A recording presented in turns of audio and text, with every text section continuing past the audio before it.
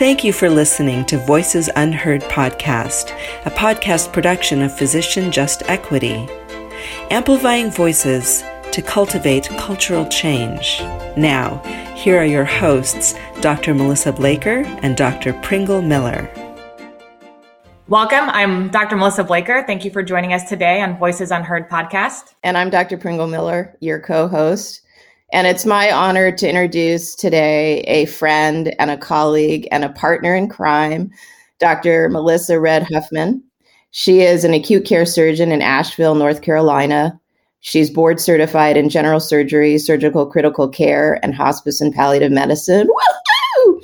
She serves as the surgical clerkship director for the University of North Carolina Asheville campus, and also works as an associate hospice medical director for CarePartners Hospice.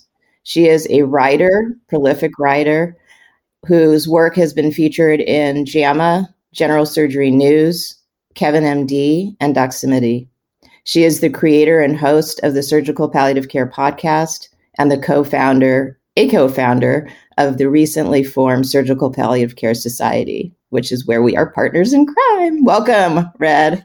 Thank you guys so much for having me. It's great to see you, Pringle, and really nice to meet you, Melissa. Nice to meet you too. And I just want to say that Red is actually the reason that Pringle and I are able to do this podcast very early on in this journey. We got together with her because we knew that she recorded the Surgical Palliative Care Podcast, and she gave us kind of all the tricks of the trade, helped us to get our feet wet and to know where to start and what resources to log into. So I thank you for that. You are responsible for why we're here today doing this. So thank you for doing that. Well, you're welcome. And I've been really enjoying listening to your podcast. It's been awesome. Likewise. Thank you. So let's get started. I have the privilege of starting the conversation with you. And, one of the things that I've really admired about you, Red, is your willingness to be vulnerable in the writings that you've published. I'm sort of speaking primarily of your Piece of My Mind in JAMA, and you recently had a new one that we're going to focus on a little bit. But, you've had a lot of tragedy and trauma in your life, and it's probably not a coincidence that you're a trauma surgeon as a result of that. So we're going to go into that a little bit. But if you could sort of start with telling us a little bit about your journey through the unfortunate death, murder, and violence trauma around your father, and recently your partner who was a victim of blunt trauma. And you also have unfortunately been stricken with COVID-19 and have had some health issues related to that. So we'd sort of just like to hear from you about how those pivotal events in your life have really shaped you as a person and as a surgeon. Sure. Well, I'll start by saying I really believe we're all born into this world with a certain disposition, and I am grateful that I was born into the world with the disposition that I have, which is, I think, for the most part, I see the world as the glass is half full rather than half empty. So I think that I've just been lucky like that, because I've actually spoken with other people and they say, wow, I would have turned to so much hatred if my father had been killed by an Islamic fundamentalist. I would have hated everyone. And to me, that kind of sentiment never, ever, ever made sense in my life. Like you said, my dad was killed when I was 19 years old. And I've spoken a lot about my grief journey, which took me so long to articulate because it happened when I was 19. And I think when we are teenagers and young adults, we really don't have the language to speak about how we're feeling. And so for me, a lot of those feelings ended up being somaticized and kind of ended up with a lot of weird health problems, which I really believe were directly related to the fact that I just did not know how to process my emotions. But through processing my emotions over the years, I became very interested first in mental health and then in physical health. And so eventually I ended up going to school to be a naturopathic doctor, because that was the first person who really helped me, which makes sense because naturopaths are so holistic. So I think she really was trying to heal both my body and my kind of spirit and soul. And then eventually through that journey ended up deciding I wanted to be a surgeon and went to medical school. And then once I went to medical school, I think I was very interested in trauma. And then in residency, became very interested in surgical critical care. One, because of how my dad died. But two, I became very, very interested in the process of what happens after someone dies, because that's my experience, right? I mean, my dad was killed tragically, but then he was dead. And so then I and my family, not just my immediate family, my extended family, and all these people who loved him were like left to grieve. And so what happens in that process? I became very interested in that. And I found myself spending so much time in the ICU with families, right? Because most of the patients in the ICU can't really spend a lot of meaningful time with, because most of them are intubated and sedated. But I got very interested in the grief that the families were going through. And I think that really led me to, one, want to pursue a career in trauma and critical care, but two, was like really the draw to pursue extra training in hospice and palliative medicine. And so that's kind of my journey from how I got here. And then I thought I was kind of, on a great track and had really worked to combine, for me, hospice and palliative medicine into my career as an acute care surgeon. And then about a little over 6 months ago now, my boyfriend, long-term partner of 5 years, fell off a ladder and had a traumatic brain injury. And that really, like I wrote about in JAMA, everything I thought I knew, I was like, oof, I don't know anything, because the trauma of watching someone you love suffer has been like nothing else I've ever experienced. It's so painful. And unlike the deaths that I've been used to in my life, which have all been very sudden, this is not a death. This is just an ongoing process of suffering. And so learning how to sit with that suffering, especially as a caregiver and as a trauma surgeon, and wanting to fix everything, has really pushed my limits of resiliency. And I speak very freely about this. I have felt very pushed up against my limits, because there's so much frustration between trying to find the balance of being a partner and being a caregiver, and then also realizing how broken our healthcare system is. I mean, I already knew how broken it was somewhat, because, I work in it, but then seeing as a patient and a caregiver how very broken it is, and how challenging it is to find well-coordinated care, and how literally every single time I interact with the system, whether it's at a physician office or a lab or a pharmacy, there's something wrong. Now, of course, I always catch it because I'm crazy and detail oriented, and I think a great advocate, but it really just brings up so much sadness about how are my patients and their families dealing with that. So I've been spending a lot of time thinking like, well, what's going to be my next project? Like, all right, now I'm very clear that this is an issue. How am I going to fix this? And so I've been daydreaming a lot about that. And then, like you said, on top of it, I got COVID. So I was diagnosed 3 weeks after my second shot at the end of January. And, I'm kind of pushing into that, depending on how you define long COVID, kind of pushing up against that right now with a lot of symptoms that are very challenging to explain, and a workup that would suggest there's not much wrong. Because again, I realize I'm very blessed, and because I work in the healthcare system and I have very good insurance, I've been able to get every test possible, but it doesn't change the fact that, taking a shower feels like an act of God sometimes. So it's been a very, very challenging 6 to 7 months for me, but I have found that writing about it, and then also just talking about it and being very open and honest about like, this is where I'm at. These are my boundaries and limits right now, and this is the best I can do. And I trust that it will get better with time. That's kind of how I'm taking it every day.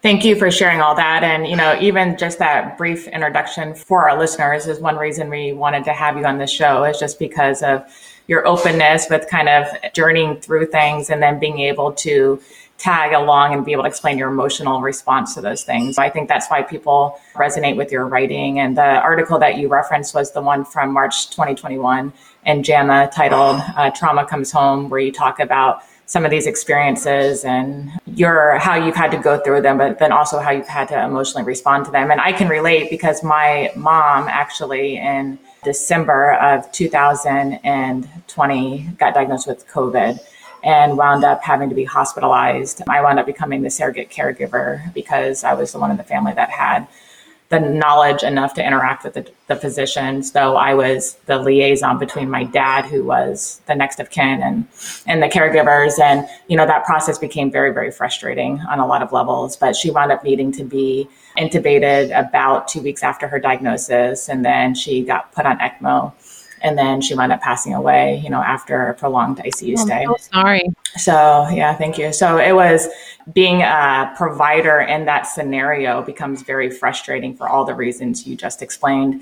And I think that a lot of us were busy and we're doing these things along with the busy life. So it's hard to kind of wrestle with the personal emotional response to all that, because you primarily put on the cap of caregiver, provider, and you have to some degree fix this situation. But when you can't do that, I don't know that very many people are able to express the way that you do so eloquently, your response to that, and then how you're working through that process. So one part of that article that I want to talk about specifically is a quote, and I'm going to read it here. It says, "Up to this point in my career, I had falsely prided myself on my ability to maintain grace under pressure. Among other things, I had managed to make peace with my father's murderer, and I had emerged from the experience with my heart open and my spirit intact." And you kind of just spoke on this, but just to dive into it a little bit more. But most of us cannot imagine living through this type of tragedy, but you did far greater by coming through the situation, making peace with your father's murderer. And life tragedy often comes and it leaves us with many emotions. And you share this in the article of pain, hurt, sadness, anger. So I'm curious, where did you find the strength to forgive the person that brought upon this tragedy to your family? And how do you emerge with an open heart and an intact spirit?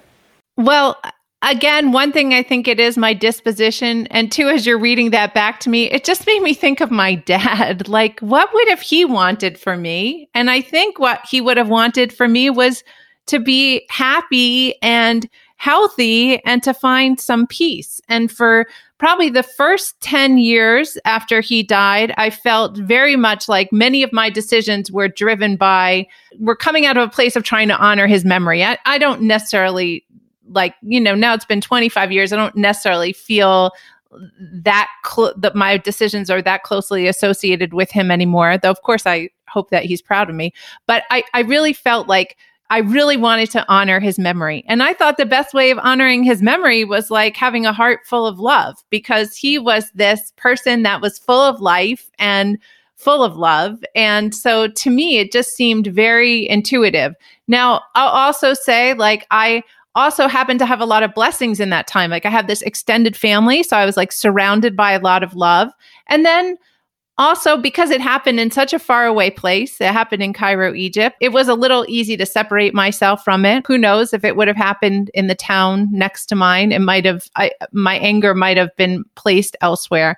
I also intuitively knew that anger was a real dangerous emotion for me. I've kind of gone in and out of struggling with having periods of deep sadness in my life. And they always say about depression is depression is anger turns inward. And I really didn't feel like anger I did not have a lot of room for anger in my life, because I didn't want to be putting it on myself. And so again, I really just felt like the most life affirming thing to do was to just create more life and more good. And I don't know who taught me that. No one ever, it wasn't like I had an experience before that taught me that. It was just probably really my dad's spirit guiding me and my being open to being guided like that. And it's very funny because my partner and I talk about it a lot, because when he hears that story, he's like, oh my God, I would have gone and blown up the entire country. I mean, I'm always grateful that happened to someone like me that was able to kind of just make something good out of it, rather than someone that created more anger, right? Because we see in our patients, we have some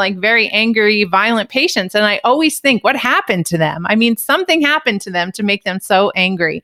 And so I feel just so grateful that I didn't take that path. But again, I think a lot of it was I was just blessed with so much love around me that if I was in a different family, in a different place, it could have turned out very differently. And I realized that I think that I do have a lot of blessings in my life that allowed me to do that. But what I'll say is now I have a lot of anger and a lot of frustration around my current situation. And I wonder if, because it's so fresh and new and continuing to happen. So I find myself angry constantly. I'm so and I hate this. I'm so angry at our medical system. I'm like furious that it is so hard to get good care and well-coordinated care. And I find myself angry at some of the providers that we see. And I just, feel way more anger than I've ever felt in my life. And I'm sure I take some of my partner's anger and then kind of internalize it as well. And again, like I said at the beginning, I'm trying to figure out what's a positive, what can I do to change the system so that like other people don't have to feel like that. Pringle, that's the next project we can work on. I'm just like, I'm not sure what the answer is, but I do feel like there has to be an answer there somewhere. This should not have to be so hard. And yet it's so hard every single day to interact with our medical system. And that's coming from someone who knows a lot of people in this town and isn't shy to ask for favors. I mean, I will call anyone and ask, and I have been, and people say yes to me too. So that's coming from someone who has those blessings to be a part of the system. The fact that I'm struggling so much just tells me that something's very wrong. Yeah. And I will say, just to kind of tag onto that, this podcast actually was birthed in the middle of my mom being in the ICU, because I was so frustrated that I felt that medical providers weren't listening to patients. And I'm like, if they're not listening to me as a patient, this goes into the fact that I don't feel like they're listening to us as providers talking about the troubles that we're having within our own system. And so that's part of why I wanted to do this podcast, is to give people a voice to talk about these things that nobody else wants to pay attention to.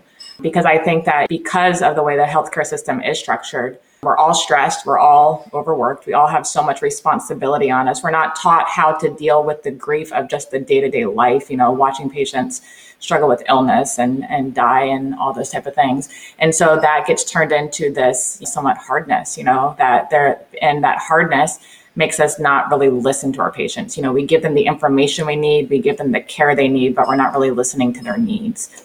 And so I think like part of the solution is just stopping and listening to people, listening to their stories. And that's kind of where the idea, there's several things that played into where the idea for this podcast came from, but that was one of the things that actually pushed me to making it happen during that period of time.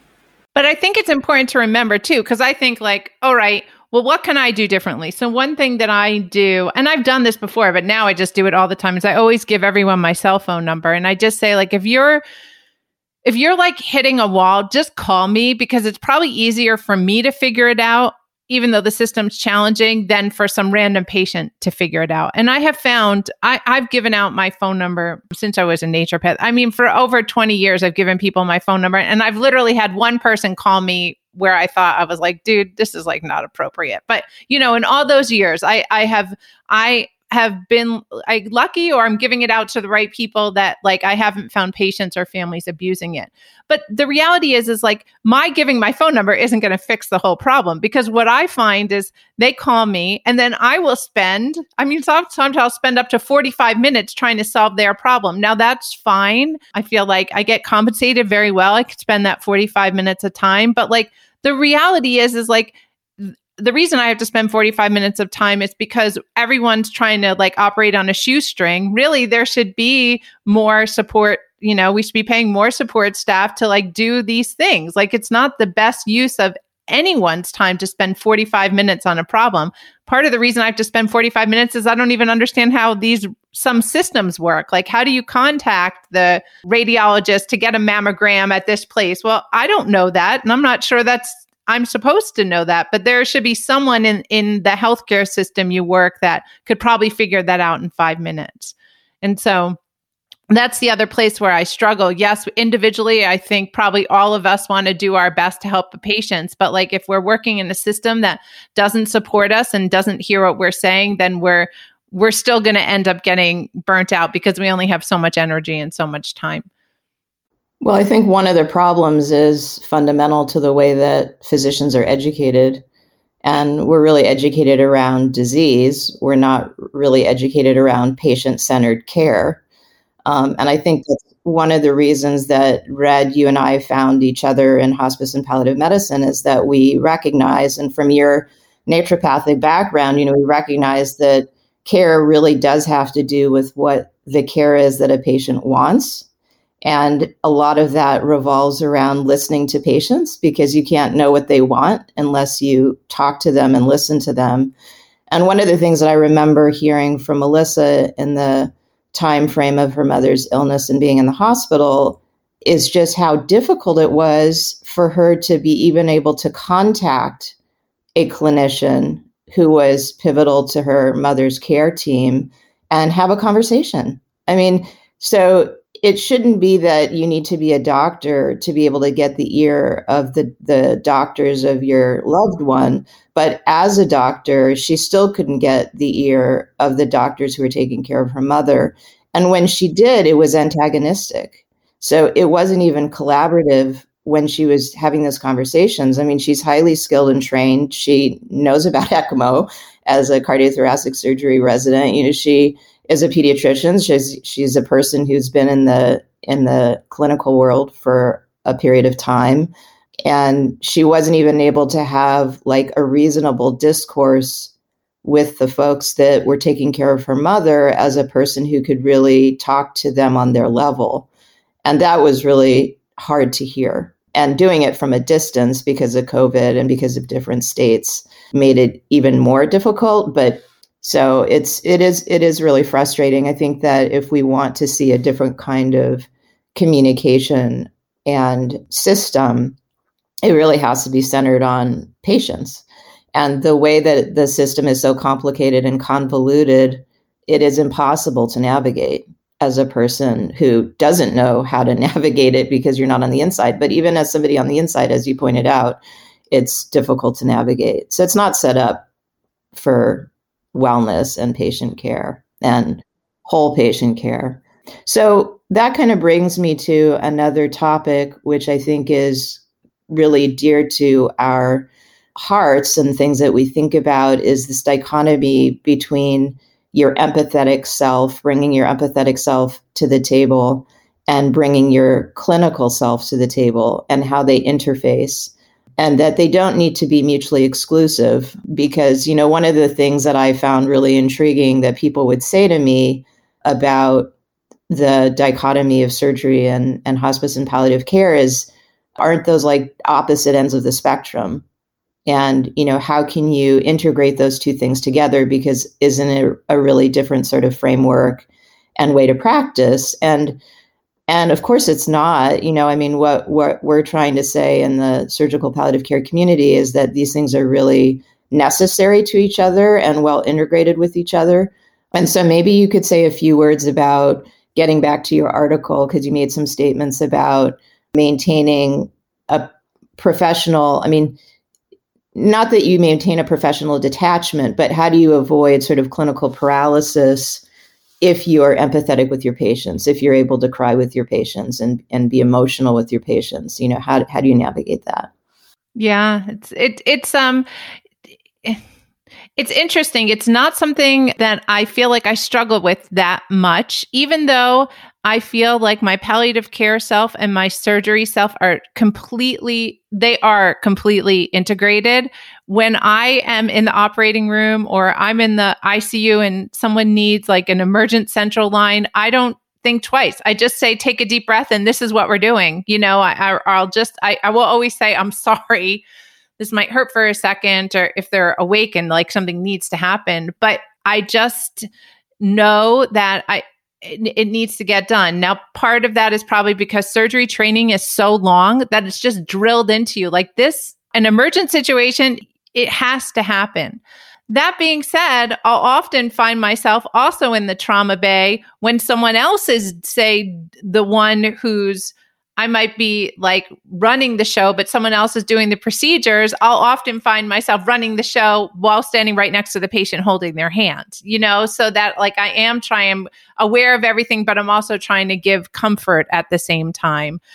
You know, Pringle, you and I have spoken a little bit about in the operating room, it is a little bit different because once that blue sheet goes up, there is kind of that barrier between anesthesia and the patient's face and airway and ourselves, and it's just time to get to work.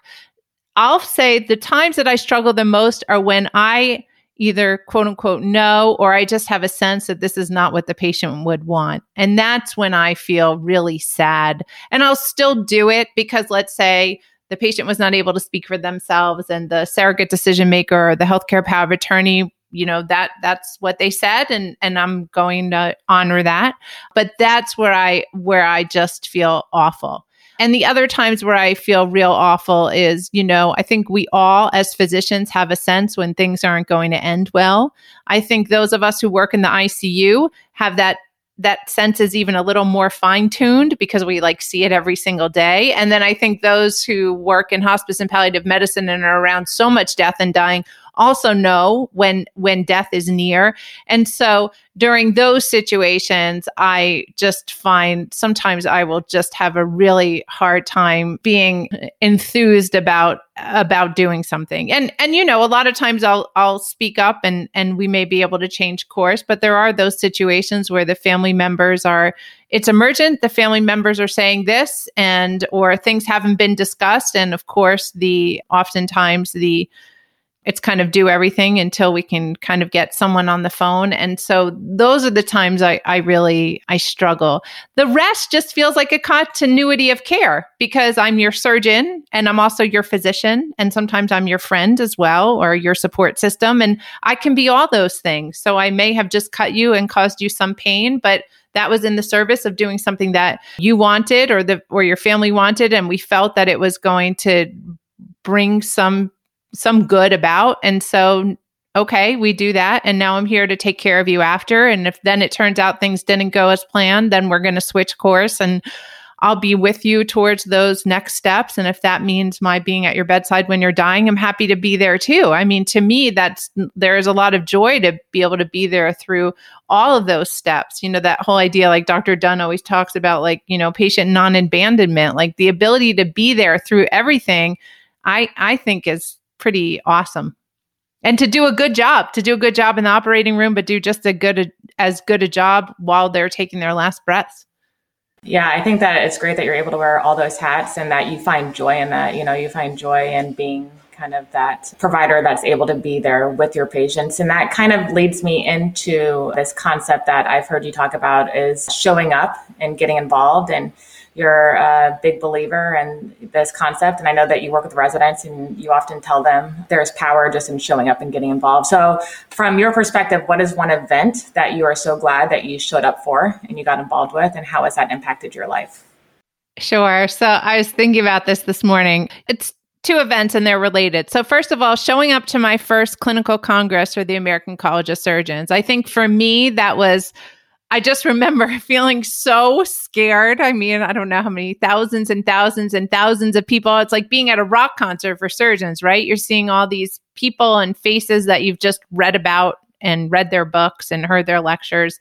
And just kind of showing up there for me was a big deal. But what I am particularly proud of is, when I was a young resident and I became interested in surgical palliative care, there really wasn't that much out there. It was very hard to know where to turn, which is one of the reasons I think Pringle and myself and Buddy Martyr want to start the Surgical Palliative Care Society, is to kind of mentor these younger people coming up.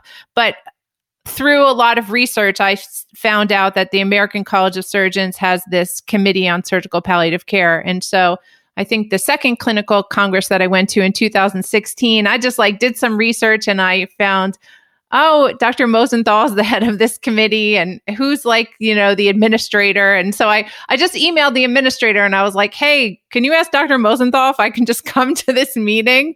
And I had no idea how the meeting worked, how the members were chosen. And I heard back from the administrator and the administrator at the time said, yeah, she said you can show up. And I just started showing up to that meeting. And for 3 years in a row, I just asked for permission. I wasn't on the committee. Committee was capped at 10 people or something, but I just showed up and gave my opinion. And, that changed the trajectory of my whole life, I think, because that really introduced me to the leaders of the surgical palliative care movement. And, the first 2 years, I don't think anyone knew who I was or why the hell I was there, but it kind of let me into like how things work in the college and how things were kind of working in the world of surgical palliative care. And then eventually I got to become a member. But I think that experience, and again, I think Pringle would echo that, is like, I don't want that experience for other people. I don't want it to be such a closed door. I want everyone who's interested in whatever field, but we're talking about surgical palliative care. I want everyone who's interested in surgical palliative care to like be invited to the party right away and to like say like, hey, there's enough room for everyone to make a difference here and for everyone to have a seat at the table. And so I think for me, that's a huge driver of starting this society. But I would say to people that there is a lot of power to showing up, because someone told me, it's not about who you know, it's about who knows you, right? I mean, that's how we get things done in life. It's like, who knows me? And the only way for people to know me is for them to like see my face, whether in person or virtually. And the way they're going to do that is if I get out of bed and like show up. And I will say that I am an introvert at heart, even though I put on a great game face and definitely enjoy being social. Sometimes my happy place is in my bed or in my hotel bed if I'm traveling.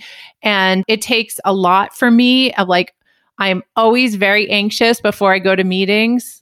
And so I just look at it like a job. And like, if I want to accomplish something, then I have to push myself. And so I would just encourage other people to do that. And I encourage my residents to do that all the time. Like, don't wait for it. Just show up. What's the worst thing they're going to do? They're going to say you're not invited and throw you out. It's not that big of a deal. And also, I think as surgeons, like, people expect us to be a little pushy. So like, we can use that to our advantage. There is an advantage to being a little pushy and a little bossy. And if that is pushing your way into the room, again, the worst thing is they ask you to leave.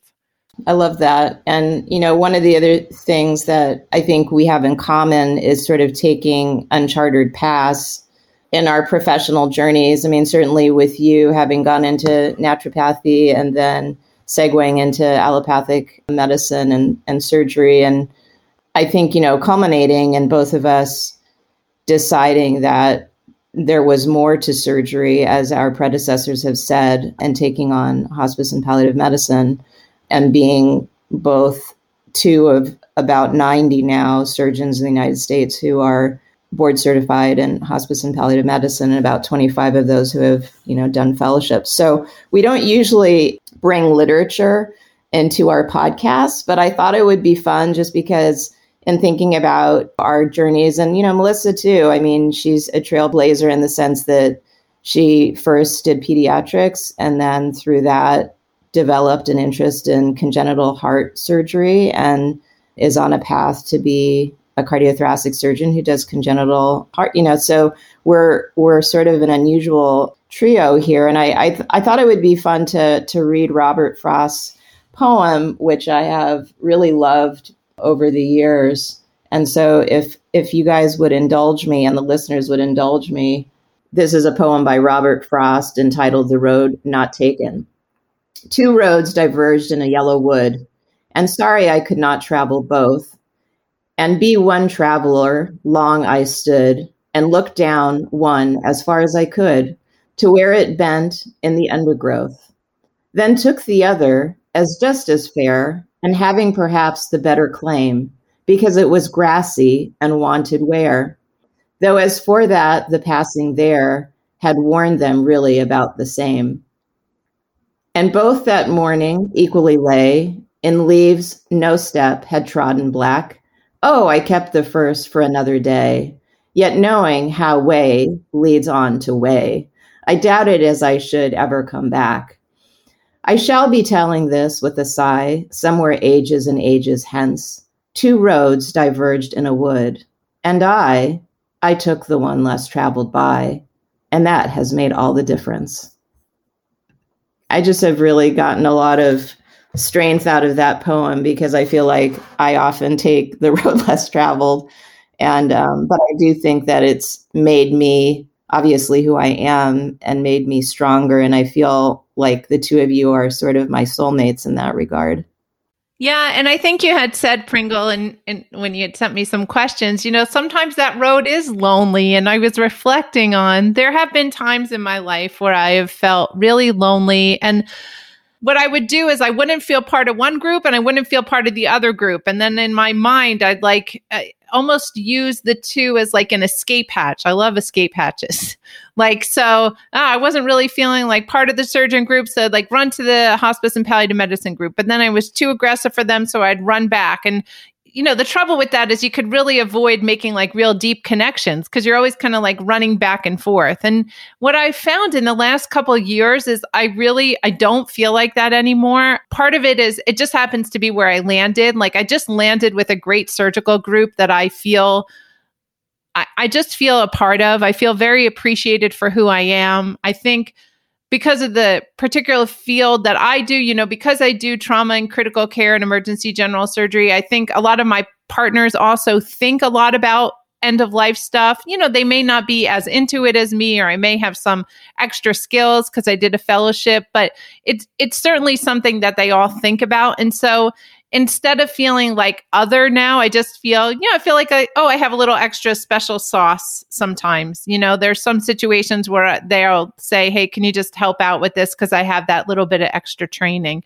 And it's nice not to feel a little more integrated. But for many, many, many, many years, I mean, going from the naturopath to the allopath and then from the surgery to hospice and palliative medicine, I just always was just like couldn't fully commit anywhere. And it feels lonely and awful. But now I think like, I want to like say to all the listeners, I mean, I think there's a lot of power in taking your own path, and you will find your tribe. Stay on your path long enough and like, you'll find other people on that path too. You just got to like, stay still on that path, like stop running back and forth, stay on your path, keep moving forward, and you will find other people. There's always going to be someone else who's doing what you're doing because none of us are like terminally unique, I think.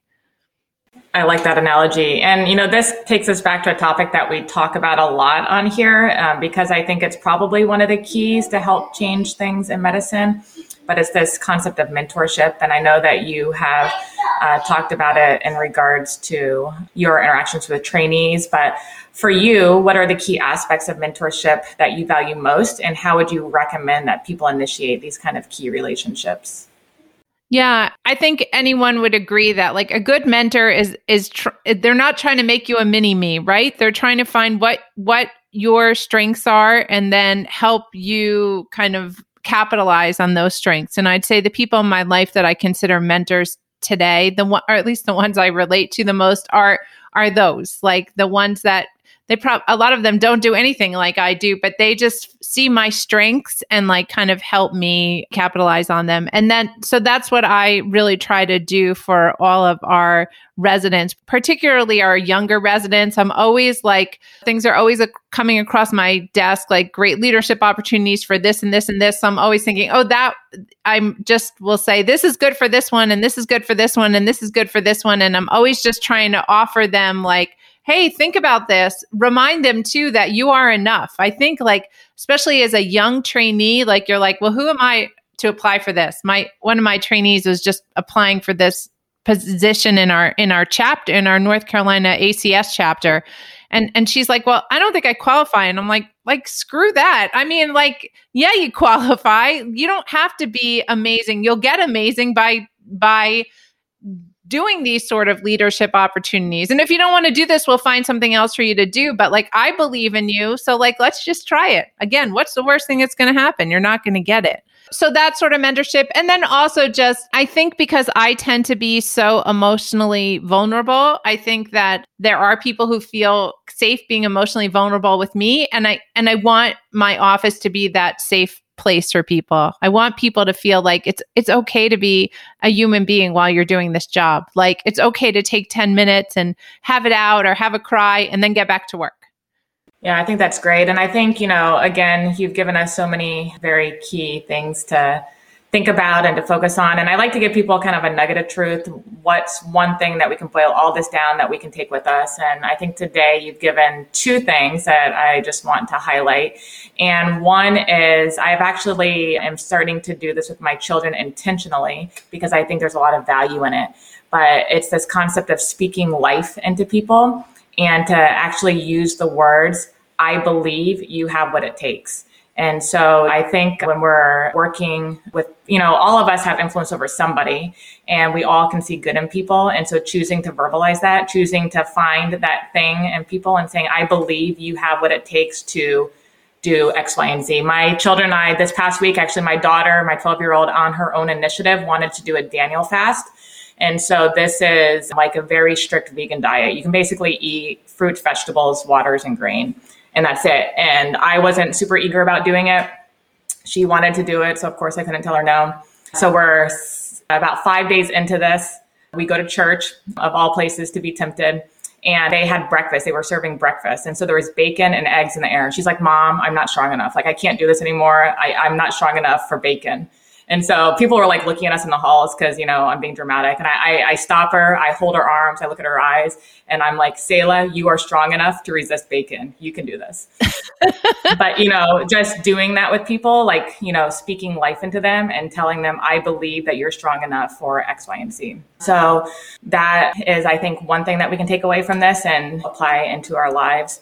Well, I would say, because this conversation about feeling like we have to already have mastered something in order to embark on something that is new to us is such a common thought process, I think, that women in particular have. And it made me think about, I don't know if it was a Harvard-based review or it was one of the sort of gender studies that was done as it relates to women and men who apply for jobs.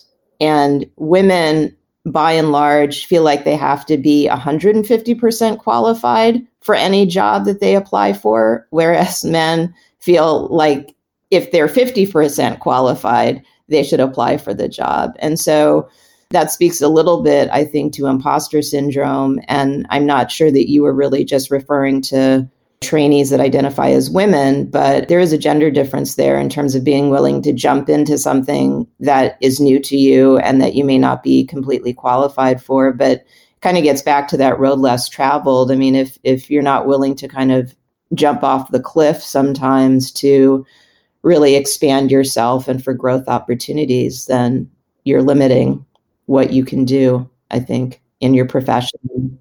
That and the willingness to just show up. I mean, you get a lot of points for just showing up. Yeah. Yes, I agree. But we are trained to have to know everything backwards and forwards. That is true. And the showing up piece makes us feel insecure because we're not versed well enough to do that. But I really like that you said that. And I think that's so true. I mean, it's kind of just being open. Yep. To what happens and not really knowing what the script or the future will bring. Yeah, and that goes back to vulnerability too, being willing to be vulnerable, to not kind of know it all, learn it as you go, and to be kind of a student in the process. So yeah, I'm going to find something this week to show up for. I don't know what it is yet, but I've been challenged just to show up to something that I wouldn't typically do. So thank you for challenging me in that. And I just want to thank the listeners for being here, for being faithful and listening to us. And we would love to hear your feedback. So we would love to know what we're doing well, what we need to improve on, what you wish you heard more of, what you want to hear less of. So you can go to www.voicesinmedicine. Underneath each podcast episode are comment boxes. You can leave comments. You can subscribe on Apple Podcasts or whatever your listening platform is and leave comments there as well. Leave reviews for others to look at. So thank you for joining us today. I appreciate it. Thank you for listening today. Don't forget to subscribe and visit our website at www.physicianjustequity.com, where you can access our resource library and share who you want us to interview next. You can also follow us on Facebook, Instagram, Twitter, and LinkedIn at @EquityDocs. We look forward to meeting again so we can amplify voices to cultivate cultural change.